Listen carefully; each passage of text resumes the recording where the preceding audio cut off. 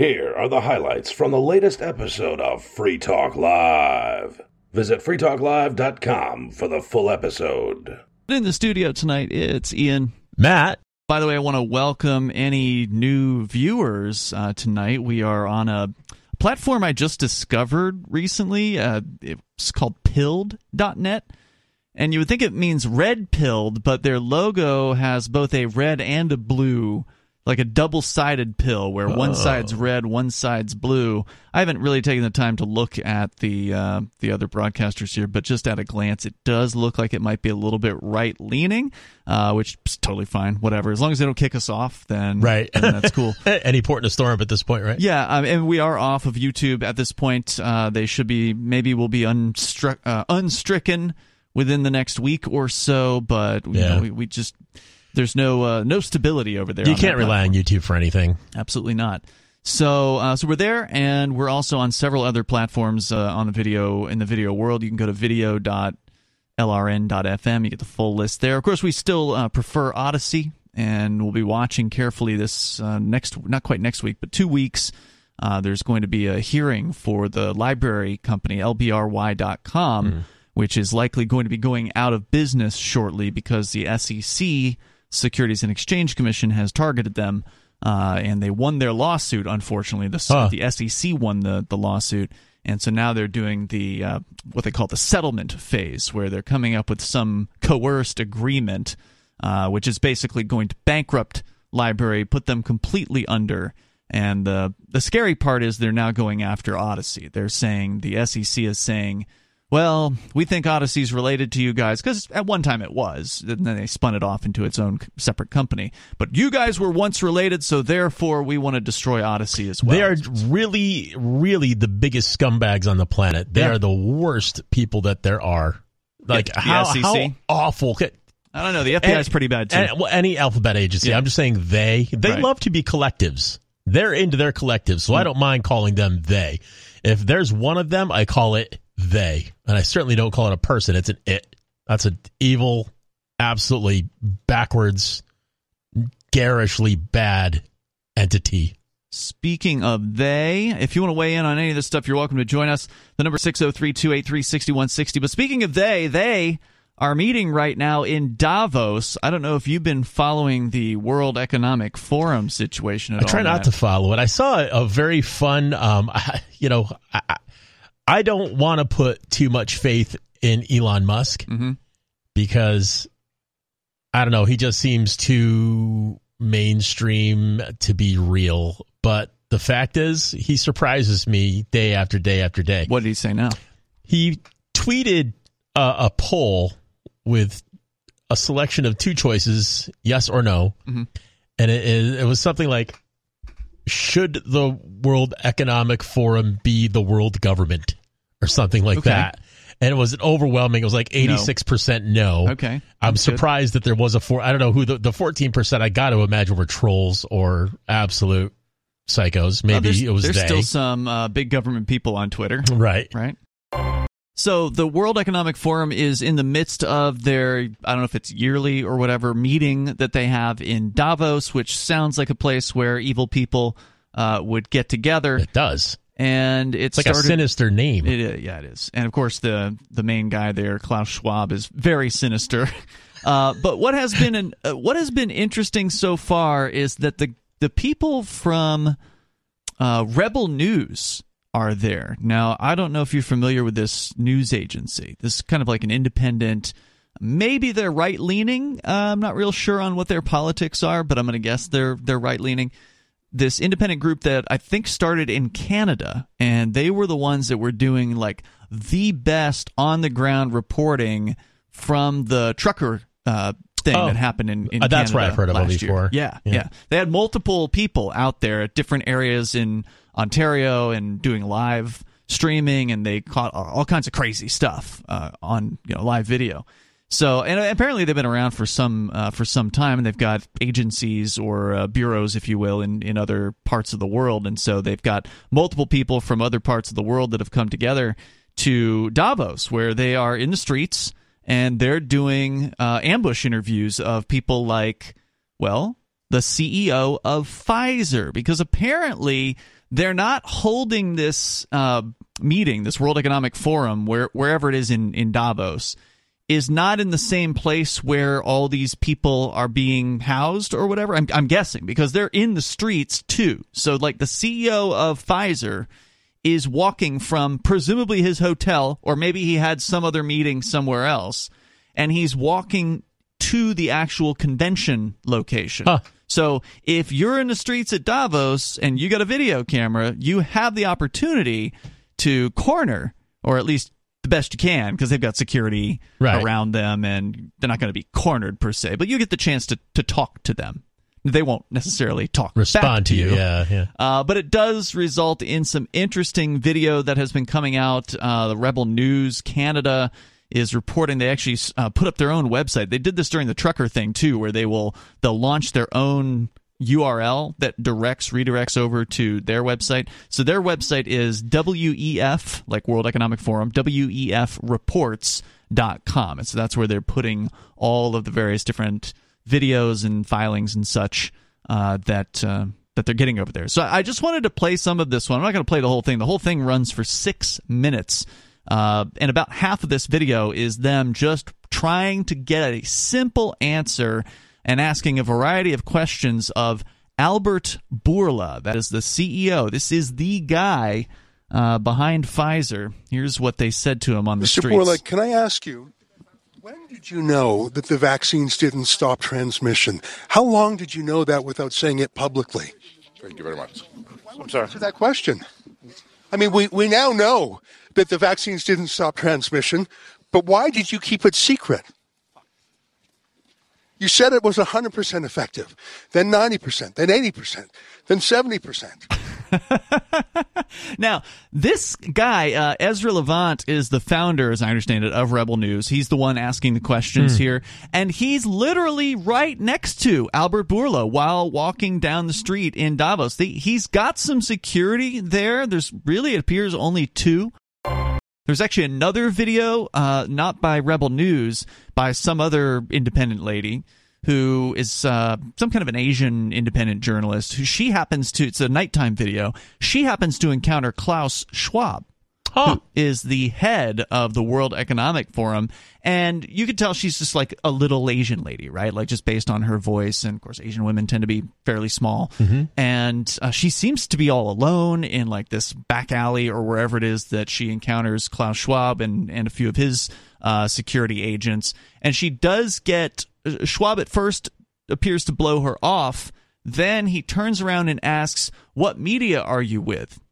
And as soon as she says, "I'm an independent reporter," he walks away. He immediately like blows her off. I forget exactly what he said. He says something like, "Oh, blah," you know, like because he doesn't have any control there. Right. These guys have tentacles at the bigs, at CNN, at Fox. You know, MSNBC. If it was a big mainstream media, he would have given her 30 seconds or a minute or whatever. He is able to curate the news at those places. With this lady, there's no way for him to do that. No, and in fact, the mainstream media has been issuing reports about the World Economic Forum, just doing the standard quote-unquote fact-checking, where, the conspiracy theorists say this and that, and the World Economic Forum doesn't want to rule your life or anything like that. You can take whenever the mass media is doing those fact-checking things, you can know that what you're hearing is probably the truth. If the mass media is saying it's not the truth, it's probably the truth. Yeah, absolutely. So, of course, I don't know if they're streaming this. I know that in the past they have, so it wouldn't surprise me if there's a live stream of the actual, at least some of the content of the World Economic Forum. And it was interesting last year watching some of the clips from that, because they're just coming right out and admitting the kind of things that they want to do. Pulling no punches. Right. It's not a secret anymore. And what's it like? How brazen do you have to be to say things like you'll own nothing and you'll like it, or whatever that guy said? That's what they said. That was 2016, I think. Yeah, and that same guy, I think it was that same guy, has said a whole bunch of other really creepy, bad stuff in the past. Like his laundry list of quotables, it's really, really off the wall. And I think he might have been the source of the the cricket diet too, or something like that. Whatever that. They're pushing that. Yeah. The World Economic Forum is absolutely pushing bug eating for sure. It's one of their things. Another thing that they're pushing this year, according to reclaimthenet.org, in a story posted a few days ago, the World Economic Forum is now declaring quote-unquote misinformation as a top global risk.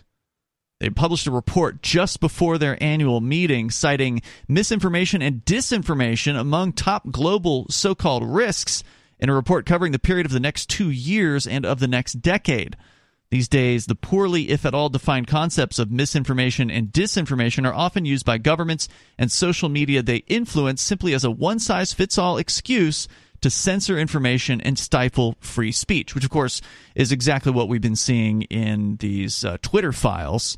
Which, have you been following those? Yes. It's gotten so there's so much content. I've just been like, okay, well, I've seen enough at this point. Yeah, and that's kind of where I stopped looking at it a couple weeks ago. I don't know if they've kept doing it or not. They keep doing it. It's been unnecessary for me to look at it anymore. Like I know.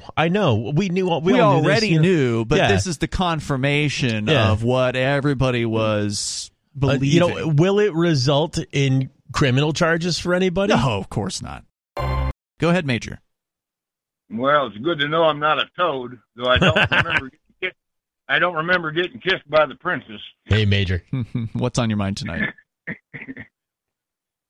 So, he's not quite a politician, but he's definitely a libtard mouthpiece. Old Alec Baldwin is up on charges. They're charging him with manslaughter. Yeah, I heard he might be facing all of 18 months in prison. I think that's minimum in New Mexico. He could be facing up to 5 years. Okay. Well, I'm facing 20 for selling Bitcoin without a government permission slip. Oh, I know. The redundancy does not, go over my head. Yeah. But the other little news blip I got for you is not only the oldest woman in the world, but the oldest nun ever has died in France at the age of 118. Wow. That is old. She missed making 119 by only a couple, 3 weeks. She was born in February of 2004. Wow, that's amazing. So what do you think about this Alec Baldwin thing, Major? Well, I think he's a damn fool, and he didn't know what he was doing. He pulled back the hammer, let it slip out of his son, and killed the broad. He never should have been named the gun hunter. They never should have had hot rounds on the set. Mm-hmm. There's a whole bunch of never shouldas right there. Yep. And I can't believe his ass ain't been cooked already, quite frankly. And I want to know what took so long. What was it, 2 years ago or a year and a half? A while Feels back. like a while. They've been investigating it for a year. I just heard about it this morning. What was there to investigate? Like, how deep of an investigation did that really have to be? Alec Baldwin pointed a gun at somebody. One way or another, it discharged, and they are dead. End of investigation. Let's just look at IQ factor. This is Sarah's home state. Oh, it actually happened in New Mexico? New Mexico. Oh, yeah, okay. It happened in New Mexico. They were filming the movie Rust. Low-budget Western. Mm-hmm. Caller, you are on the air on Free Talk Live. What's your name? Hey, it's Dave in New Mexico. No, I'm just kidding. It's Olivia in Arizona. Hey, Olivia. What's on your mind tonight? Oh, man. Well, I have several things to talk about. I really called to talk about an advertisement. It's actually a called about advertisements. I love your new format. Like, the less ads has been so awesome. Great. And I'm not even a person who hates ads. Like, they're not that bad. I find out about new things that I'm interested in. I kind of try to get – I actually majored in marketing, so I guess to me it's slightly interesting to see, like, to learn about writing copy and, like, hey, does this hit home for me? Would I buy this? You know, what are people's ideas? Because I always wanted to start a business. So I kind of approach it, I guess, from more of a academic standpoint. But when it's just constantly every 15 minutes, it gets old. You know what I mean? Yeah. But one place I think does advertisements really well is Instagram. Like, I like the things that they tend to focus on advertising. I've seen some really cool stuff. I've bought things from advertising on Instagram. I'm not familiar. I have not been on that platform for some number of years. What is it that they do regarding advertising that is so effective? I don't know. I think that they just know what you like and what you're kind of into, and they'll recommend things. So, like, they'll recommend jewelry that's, like, really cute, or, like, a cute T-shirt, or, I don't know, different things like that. Even the vacation ads, like, I can't afford a vacation, but it's kind of nice to see other people enjoying them, so that's okay. Like, just... It's eye candy, I guess. So you're not of the opinion, because there's been some discussion on Free Talk Live in recent weeks regarding the state of advertising. Is it something that is effective still? We're barraged constantly with advertisements, more so now than ever before on the internet. It used to be you just hear it on television and radio, but now we're in front of screens a lot. We're getting even more ads there. Is it overkill? Is it killing the effectiveness of advertising? You're saying you think some of it's still pretty effective. Well, I think it depends on what it is. If it's a creative ad with heart, even a radio ad, like sometimes in my head I will still hear the Quantum Vibe jingle. I don't know why. Wow. And I ended up reading that comic online, and it was actually pretty cool. You're on Free Talk Live. Is this Gigi? Yes, sir. Good evening. Hey, Gigi, you're on the air. Go ahead. Hi, everybody. I hope you are all in good health today. Thank you. You yes. too. I love when Olivia calls. Yeah, it's been too long. When the Major calls, because he's a military history buff like me, and I like that in the callers. So, knowing how much you all value current events like me and our news junkies like me, here is a question for all of you people listening, my fellow listeners. I won't say citizens. I know that's a touchy word. So, here's a good question. My husband and I were both talking about this prior to my calling. Is it constitutionally permitted, mandated, or is it simply custom that a former vice president hand over documents, correspondence, materials, etc., to the Department of Justice at the time he or she will leave office? What is the correct answer, listeners? I don't really have any idea. Yeah, what do you think, Gigi? I don't either. Do you really want me to play teacher right now? Yes. Or should I I would imagine he's not allowed to have them in his possession, but he does. And I just don't know what the... It's not necessarily something legally mandated. Just like when many people were going ballistic, why didn't President Trump hand over his tax returns? Well, it's not legally mandated. President Gerald Ford chose not to either. So just because it's not legally mandated don't mean it ain't kosher. It's just custom. And if someone doesn't want to, why should they be forced? A libertarian would concur. For sure. Right? Okay. So was former Vice President Joseph Biden, was he legally mandated to hand over documents prior or at time of his departure? Well, those aren't his property. Those documents are property of the United States government. They're not his. That is correct. But that ownership of property doesn't necessarily equate to it's legally mandated. Just because you get a letter from the Department of Justice that says hand it over, it don't mean that it's legally mandated, or does it? Where in the Constitution does it dictate that a former vice president at time of departure by a specified date must hand over any and all? I suspect that is not dictated at all in the Constitution. Yeah, I bet that's not in the Constitution at all, anything like it, but I bet it is somewhere else in a body of law somewhere. Boys, you both earned an A+ tonight. And I'm proud of you. Yeah, and the fact is nothing is going to be done to him over this. I mean, they haven't even done anything to Trump over that situation. Remember when Trump's house was raided in 2022? And do you think it was kosher that they raided his house with a warrant? No, I mean I don't think it's generally kosher to do a no-knock raid or even if they were knocking in that particular case against somebody who is nonviolent, Although you could argue Trump is as violent as any other president because he sent people to war, but that's another story. Good point. I like the way you clarified that. I mean, I don't feel so bad about the government tearing its... If you had written that in an essay for one of my classes in history or poli-sci, you would have scored an A+. Well, I got to say this. I don't feel bad. It doesn't make a tear come to my eye to see the government targeting their own people. Go ahead, tear yourself apart. Wonderful and long overdue.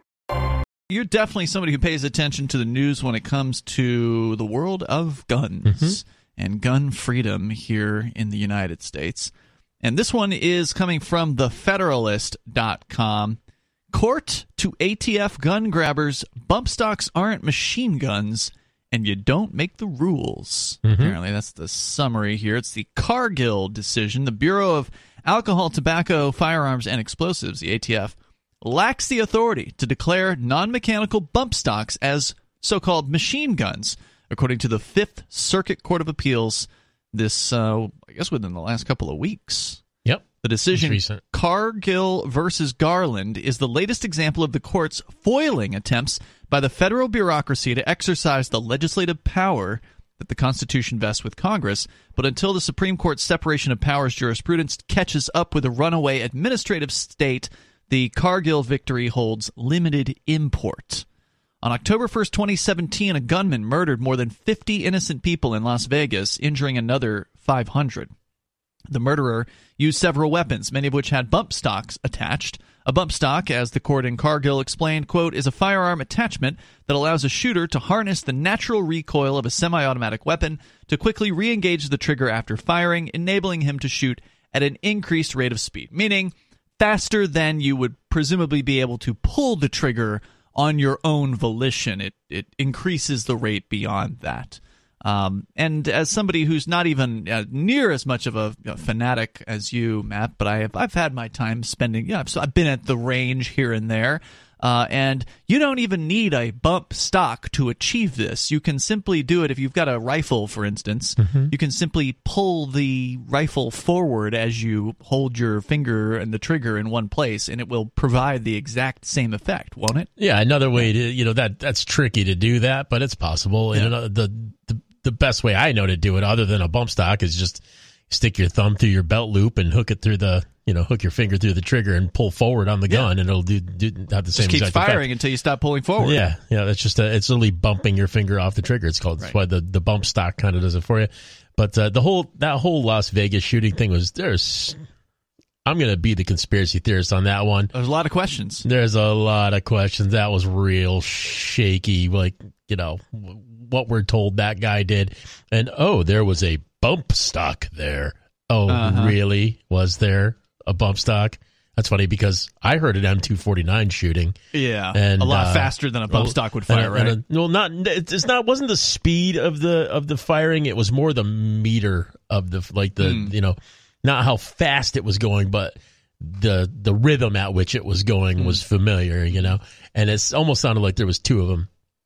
But, and that would make a lot more sense. And how do they, those windows on those buildings are like 2 inches thick and they weigh thousands of pounds. And it's just not something there was a lot of really shady stuff about that. I don't think it happened the way we're told it would happen at all. And, how we got, past security with all that stuff. It's Las Vegas. They have literally more security, more cameras in Las Vegas per square mile than the Pentagon. Yeah. So it's like, none of that makes any sense to me. But yeah, as far as the court findings going recently, the latest one is they're going after what do you call them? Arm braces. Oh, the arm brace is the latest one.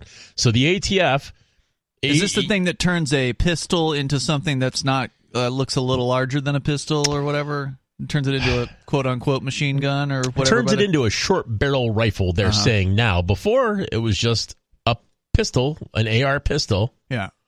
With a brace on it to put on your arm so you could shoot it with one hand, like you would shoot a pistol. It was really designed for returning Iraq war veterans who had lost limbs and still wanted to shoot their AR pistols. They just couldn't hold it up with the other hand, so they put a device on the end where the stock would normally go. where you're not allowed to have a stock on an AR pistol because then it would turn into a short barrel rifle. The ATF has allowed these things to be sold for 10 years or more, and there's millions of them out there. And now they're suddenly saying, nope, sorry, those are all short barrel rifles. We were wrong, so turn them all in. Bump stocks were first invented in the early 2000s, soon after the ATF concluded that mechanical bump stocks qualify as machine guns under the National Firearms Act, but that non-mechanical bump stocks, which require the shooter to apply constant forward pressure with the non-shooting hand, this is what we were talking about earlier, where you can just pull the gun forward, essentially, just keep your fingers steady, and then it'll just keep firing. To apply constant forward pressure with the non-shooting hand and constant rearward pressure with the shooting hand were not illegal machine guns. This was in the early 2000s. They made that determination. But following the Vegas shooting, the ATF purported to modify the definition of machine gun and stated that the statutory term machine gun includes bump stock type devices. After the ATF published its final rule redefining machine guns in 2018, Michael Cargill, who had lawfully acquired 2 non-mechanical bump stocks, surrendered them to the ATF and then filed suit against the ATF. In his lawsuit, Cargill argued the ATF lacked authority to, quote, promulgate the final rule because its interpretation of machine gun conflicts with the unambiguous statutory definition. Among other arguments, Cargill also asserted that by defining a non-mechanical bump stock as a machine gun, the ATF unconstitutionally exercised Congress's legislative power. So basically, the ATF didn't wait for Congress to make a decision about this. They just said, well, we'll just do this on our own. Yep. And they did that. Mm-hmm. There's another very interesting case coming up that I heard about earlier this week, and I'm going to be keeping an eye on this one. Get this. Some young kid, early 20s, decided that he wanted to build his AR-15 into an M16. He wanted to make it fully automatic. It's illegal. Okay.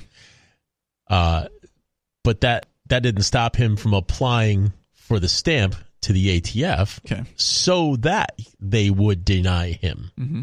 Now he's got a case that he's bringing against the ATF for prohibiting him from having his full battery of gun rights because he wants to. Now this brings into the question, what level of control does the ATF really have over stuff like that in light of the recent decisions against, not being allowed to have parts and not being, you're not allowed to have certain parts and stuff like that. Right. So, this should be a pretty interesting. I love that this kid, he did it on purpose. Mm-hmm. He knew what the answer was going to be, but he applied for the stamp, knowing it was going to get denied, so that he could take them to court. Does he have a lawyer? Or is he doing it himself? Nope. Okay. It's going to be a lawyered up thing. He's playing this out pretty good then. Yes. The federal court rejected Cargill's claims following a one-day trial. On appeal, the Fifth Circuit Court of Appeals held the ATF properly classified the non-mechanical bump stocks as machine guns. Cargill then sought review by the full Court of Appeals, and on Friday, the majority of the 16 members in the en banc Fifth Circuit Court of Appeals reversed, holding the federal statutory definition of machine guns, quote, unambiguously fails to cover non-mechanical bump stocks. I wonder how many federal judges are actually under threat, like some kind of veiled or open threat from some government thug type hitman. All you got to do, you have one person that gets assassinated, and all you got to do is show one judge a picture of your latest, a recent project you did on a guy, and say, "No, you're gonna mind your manners in your courtroom, aren't you, Judge?" And the guy says, "Yep, sure thing, absolutely. I'm your man." Well, yeah. I mean, the FBI, of course, is known for doing information gathering. Mm-hmm. They get a lot of publicity for the criminal people that they go after, but there's a huge portion of the FBI, and this is according to an interview with one of their former agents that Mark Edge, our co-host, did. There's a huge chunk of the FBI that's dedicated to information gathering. It's their job to infiltrate political movements, and their job to, learn about people like Martin Luther King or Aretha Franklin or all these people that they've been gathering dossiers on for years or whatever. They do that within our movement. They do that within the conservatives, the liberals, the Antifa, Proud Boys. There's all kinds of infiltration going on. And these are agents whose job it isn't to necessarily set you up for something, although those people exist as well. It's their job to just sit there and listen. Yep. And take notes. They're actual Stasi. Mm-hmm. They're literally Stasi. Nonetheless, the Cargill decision provides a small check on the ATF and its attempt to legislate by regulation and tease up this narrow issue for the Supreme Court, as 3 other federal circuit courts of appeal had previously upheld the ATF bump stock rule. But it could be some time before the High Court delves into this issue because the Fifth Circuit left the question of an appropriate remedy to the lower court. Accordingly, until the lower court enters an injunction or otherwise declares the ATF's bump stock rule invalid, review by the Supreme Court is unlikely, because then it would have to be the lower court that would rule it invalid, and then the ATF would appeal that up, presumably to the Supreme Court. Even then, the issue may never make it to the Supreme Court if Congress acts to criminalize the possession or use of bump stocks. While that would be a defeat to Cargill and others who seek to possess bump stocks, absent a ruling that the Second Amendment guarantees a right to bump stock devices, something unlikely, it would be a victory for the constitutional separation of powers that granted Congress, not unelected bureaucrats, the power to pass laws. And, of course, there's also that EPA decision that came out recently that's sort of in the same vein, the idea being that these bureaucracies cannot exceed their statutorily granted or congressionally granted so-called authority. So, since we're talking about court cases, there's another one that is brewing right now, according to, let's see, is this the New York Times? Yeah, New York Times. The Supreme Court is looking at reconsidering key tenets of online speech. And this could be very, very bad. For years, giant social networks like Facebook, Twitter, and Instagram have operated under 2 crucial tenets. The first is that platforms have the power to decide what content to keep online and what to take down, free from government oversight. The second is that websites cannot be held legally responsible for most of what their users post online, shielding companies from lawsuits over libelous speech, extremist content, and real-world harm linked to their platforms. And this is something we've discussed before. We're going to get into what it actually is. It's a certain section of an old law from 1996, Section 230, which protects platforms from liability for the actions of their users. And this is good law, right? Like, this is something that should exist. It shouldn't need to be in the law. It should just be like just the facts. I mean, it should just be like whoever says a thing is the one who's responsible for it, not the person publishing the thing, or not the person who's allowing that person to say the thing. But this is what is being considered now by the Supreme Court, or potentially reconsidered, leading what could be to the most significant reset of the doctrines governing online speech since U.S. officials and courts decided to apply few regulations to the web in the 1990s. On Friday, Supreme Court is expected to discuss, and this was posted today, so this is happening tomorrow, whether to hear 2 cases that challenge laws in Texas and Florida barring online platforms from taking down certain political content. Next month, the court is scheduled to hear a case that questions Section 230, the 1996 statute that provides or that protects the platforms from liability for the content posted by their users. The cases could eventually alter the hands-off legal position that the United States has largely taken toward online speech, potentially upending the businesses of TikTok, Twitter, Snap, and Meta, which owns Facebook and Instagram. It's a moment when everything might change, said Daphne Keller, former lawyer for Google, who directs a program at Stanford in their Cyber Policy Center.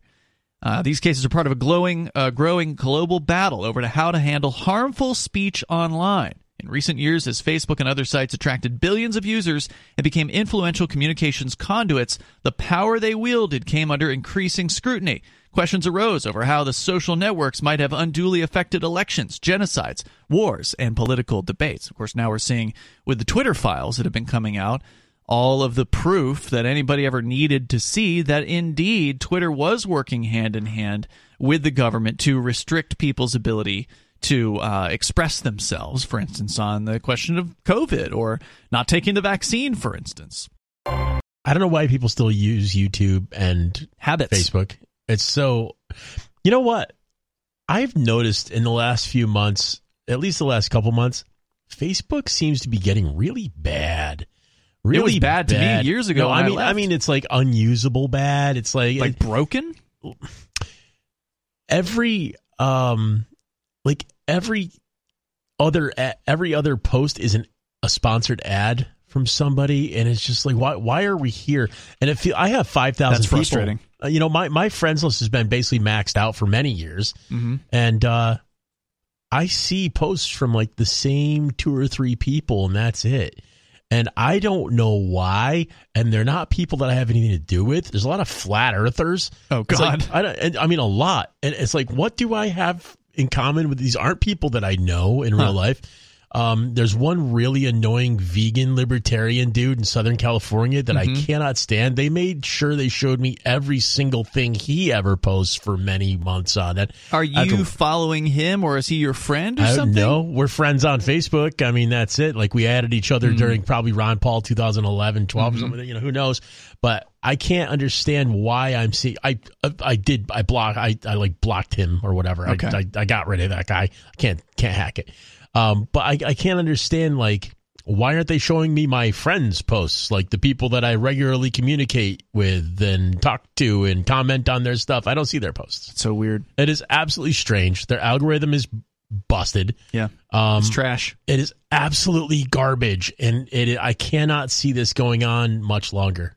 It's not a useful tool. Well, okay, so you asked the question of why do people still use it? Why do people still use it? I mean, you're still using it, right? Even though, as you say, it is not useful. Yeah, it's not. Why? Why are you there? Because my mom is on there. Okay, well, don't you have her phone number? Yeah, I do. Okay, that's a bad excuse. It really is. But, I mean, I don't know. She can see what I'm up to when I post on Are there still some groups that are active that are useful to you or fun? Not especially. No, there's no more good meme groups. I know you used to be in some of the meme groups. Nah, I mean, I can get memes other places. I'm kind of a meme lord. Right. So. What do they do that you can't do somewhere else? Nothing. Yeah. Nothing. It's just old habits. That's what it is. Well, the draw is there's so many people there. Like, that's what people always say. But if they're not seeing my posts and I'm not seeing theirs, what good is having 5,000 people on my friends list? That's what I was saying years ago when I finally quit Facebook, and I think it was the very beginning of 2018. So it's been like 5 years now. Yeah, good for you. I remember when you did it. It was a fantastic idea. But it took me some time, right? Like it took me years to kind of wean myself off of Facebook. The first thing I did a few years prior to actually full-on quitting was I uninstalled their apps from my phone because they kept on getting bigger, and then they kept adding apps. It used to be just one Facebook app. Yep. And then it became Facebook Messenger and Facebook Pages and Facebook. And so then there was 3 apps. I don't know if there's like 6 now. I have no idea. But at the point there was like 2 or 3 apps, I said, and I looked at the size of these things. It's just one of those. The Facebook app just keeps on growing. It just keeps on like caching everything that you do on your phone. It was like hundreds of megabytes. Like, I don't have room for this. It may end up being the government that kills Facebook if the Supreme Court rules to overturn Section 230 of this 1996 law that essentially protects platforms from liability. Because if Facebook is now all of a sudden liable for the things that its users post, they're just going to shut down. They're going to say, okay, well, we made our money. We're going to focus on the metaverse now. Yep. And we're just going to close this platform down. We might allow Fox News or MSNBC to continue using this as their own platform because we trust them because we're all corporate buddies. But you average folks, you guys are a liability. We can't just have you posting whatever you want to post and then somebody sues us over it. And the same thing will be true for YouTube. They will just get rid of absolutely anyone who isn't some sort of corporate channel, some big megatech or mega media corporation. They should change their name at that point, too. To ThemTube? Yep. Or something. That's actually a great way, great thing to say there. Us-tube. It's not YouTube anymore. No.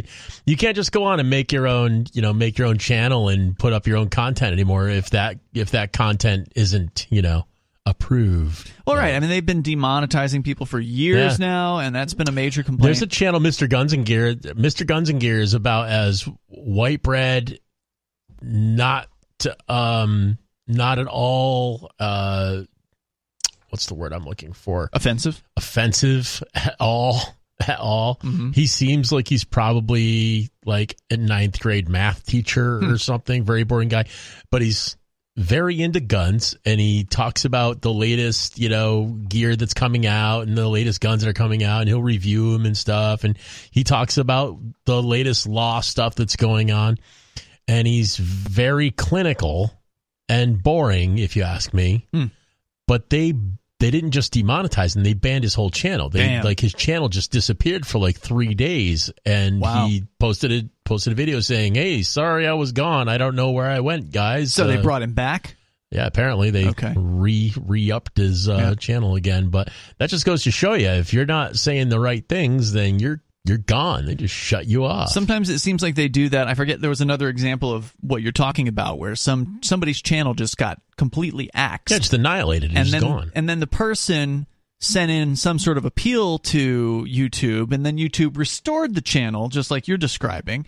And it almost seemed like it was also a sort of a similar channel. I'm not saying it was like boring, but it was a channel that had some sort of a controversial subject, right? Right. And this person got their channel restored, but it was like, well, why'd that happen? There was no explanation from YouTube. There was not. Oh, and I remember specifically, there weren't even strikes that were issued, because normally the procedure is you get 1 strike, 2 strikes, and then the 3rd strike, you're gone forever, right? The first and second strikes, usually you can kind of string it along. If you wait long enough before you post again, that strike will go away. That's what we've been doing with our channel. That just seems like so much work. It's not that much work. We just don't stream there until the strike goes away, basically. How do you keep track of when the strike's going to go away? I'll put it on my calendar. So Section 230 shields the online platforms from lawsuits over most content posted by their users and protects the platforms from lawsuits when they take down posts. And for years, judges cited, this is by the way the New York Times reporting on this, cited the law in dismissing claims against Facebook, Twitter, and YouTube, ensuring the companies did not take on new legal liability with each status update, post, and viral video. Critics said the law was a get-out-of-jail-free card for the tech giants.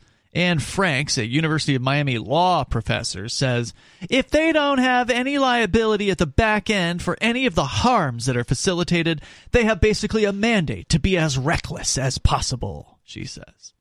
And so this woman wants to crack down. This woman wants to have liability for their assets because she knows what will happen. She knows it will destroy these businesses. Because can YouTube actually exist just using mainstream video? Is that a business model that's going to actually work for them? Is that why people go to YouTube, is to watch CNN? You can go to CNN's site and see CNN. So why do you need YouTube for that? No, YouTube, despite all the crackdowns, despite all of the stupid rule changes and all the nonsense, the demonetization, is still where people go to see what other people make, to see independent creators being able to create. Which is unfortunate. People should go to Odyssey for that. They should.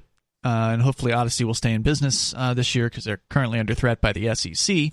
We'll update you on that as we learn more. There's a hearing this month on January 30th to that end at federal court, which I intend to attend to report on.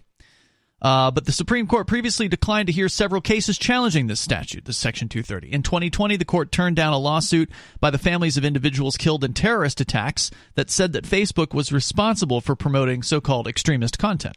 In 2019, the court declined to hear the case of a man who said his former boyfriend sent people to harass him using the dating app Grindr. The man sued the app, saying it had a flawed product. So again, the courts refused to hear those cases. But on February 21st, the Supreme Court is planning to hear the case of Gonzalez versus Google, which was brought by the family of an American killed in Paris during an attack by followers of the Islamic State. In the lawsuit, the family says Section 230 should not shield YouTube from the claim that the video site supported terrorism when its algorithms recommended Islamic State videos to users. The suit argues that recommendations can count as their own form of content produced by the platform, removing them from the protection of Section 230. A day later, the court plans to consider a second case, Twitter versus Tomneh. It deals with a related question about when platforms are legally responsible for supporting terrorism under federal law. Eric Schapner, University of Washington law professor, who's one of the lawyers representing the plaintiffs in both cases, said in an interview the arguments were narrow enough that they wouldn't change wide swaths of the internet. He says the whole system doesn't break down, he said. But Halima Delane Prado, Google's general counsel, said in an interview that, quote, any negative ruling in this case, narrow or otherwise, is going to fundamentally change how the internet works, since it could result in the removal of recommendation algorithms that are integral to the web. Twitter didn't respond to a request for comment. Tech companies are also closely watching these cases. Both states passed laws, Texas and Florida, both states passed laws prohibiting social networks from taking down certain content after Twitter and Facebook barred Donald Trump following January 6, 21st so-called riot at the U.S. Capitol.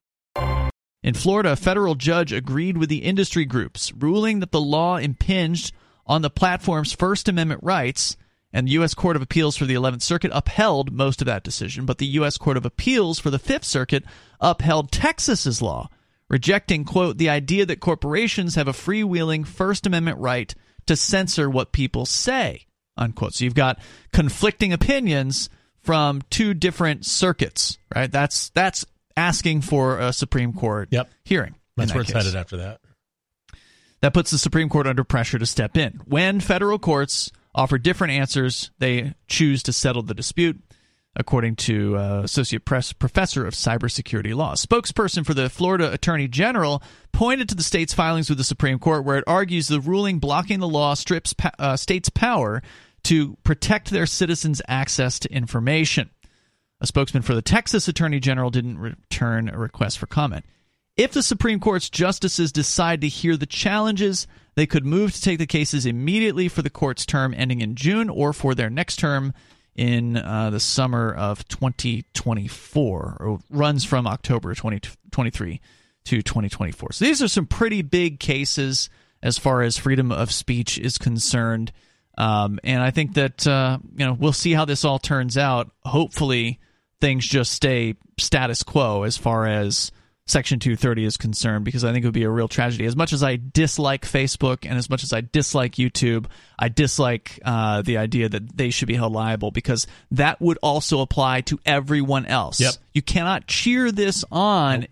If you hate big tech, you can't just go rah-rah, take down big tech and overturn Section 230, because it would overturn any comment section on any blog, basically, because most blog comments are completely unmoderated. Yep. They're And just out there in the wild, and right. people say whatever they want to say. Yeah, I mean, there's a ton of comments over at Free Keen, which is the blog site that I blog at sometimes. Most of the time I don't read what the comments say. I have no idea. There's 100 comments on that story. I don't know what they all are. Usually it's just 2 or 3 users fighting with each other over a period of days. But I don't know what they're saying to one another. I don't know what sort of claims are being made, and I should not be held responsible for it.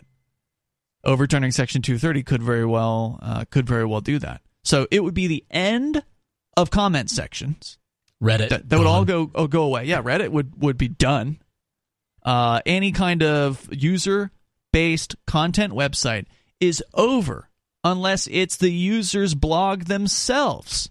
That's all you're going to see. You're going to see every blog's going to turn off comments. Every news website's going to turn off comments. I mean, it's already been happening to some extent on some sites where it's just like, we don't want to deal with this. We don't want to have to moderate the comments, so they just want to control the narrative, and they don't want to have a bunch of people under there disagreeing with whatever they're putting out. Yeah, I mean, that's probably a major reason for it, but at the same time, I don't blame somebody for saying to themselves, I just don't want to deal with the hassles, I don't want to deal with the complaints, for sure. So we'll just turn it off. And that's what's going to happen, is if Section 230 is overturned, and again, they're saying that maybe this case wouldn't completely overturn Section 230, even if the Supreme Court were to rule in the favor of the plaintiffs in this case and say, oh, well, YouTube, you violated the law by promoting Islamic State content, because then Google's essentially saying, well, now we can't make recommendations of videos.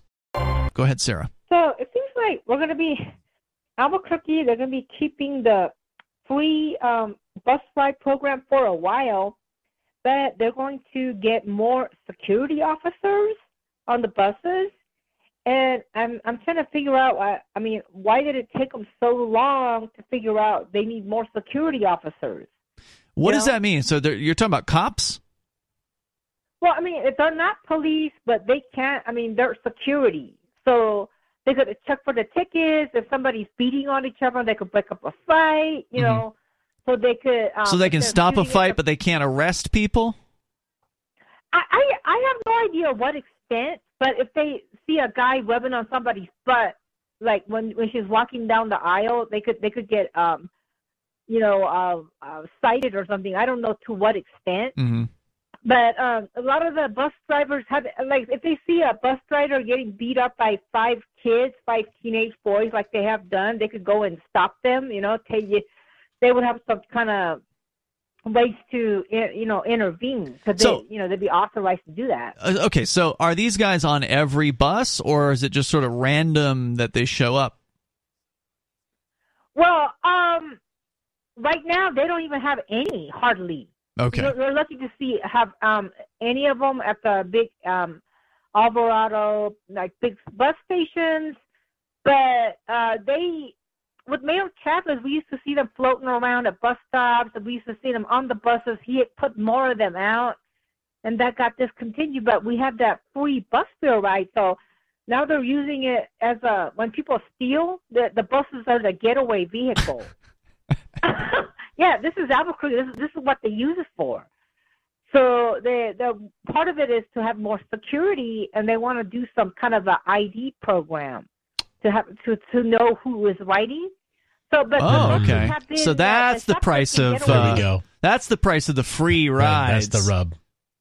Yeah, I know that is the price. I know, but it's kind of like what. So what do you? I mean, so you're saying you want this, right? You want to have security agents on the bus. You want to have IDs being shown. You're in favor of all this? Well, you know what? I like the security. I've been asking for more security forever. You know what I mean? Because I'm terrified to ride the bus as a woman. I mean, I've been. What has happened to you? I've had guys. Okay, one time I was stupid. I was wearing a short, and I was wearing, like, I had some thongs on me, and I was sitting in the back seat, and I had my leg up. Some guy sat next to me, started rubbing on my thighs. I should have slugged him with a bag and screamed or something, but I thought I would get in trouble, so I didn't do that. But these guys, they rub on women's arms. They did that to me. They rub on girls' butts, the drunks. They talk filthy to me at bus stops. It's just horrible. And I read newspaper articles where she got on with the kids. Some guy was touching themselves on the bus in the back. And then I've heard those stories. It was on the newspaper. It's just awful. And then she said, I'm terrified of riding the bus for the safety of my children. You just heard highlights from the latest episode of Free Talk Live. You can download full episodes, subscribe to our podcast, listen live, and more, all for free at freetalklive.com.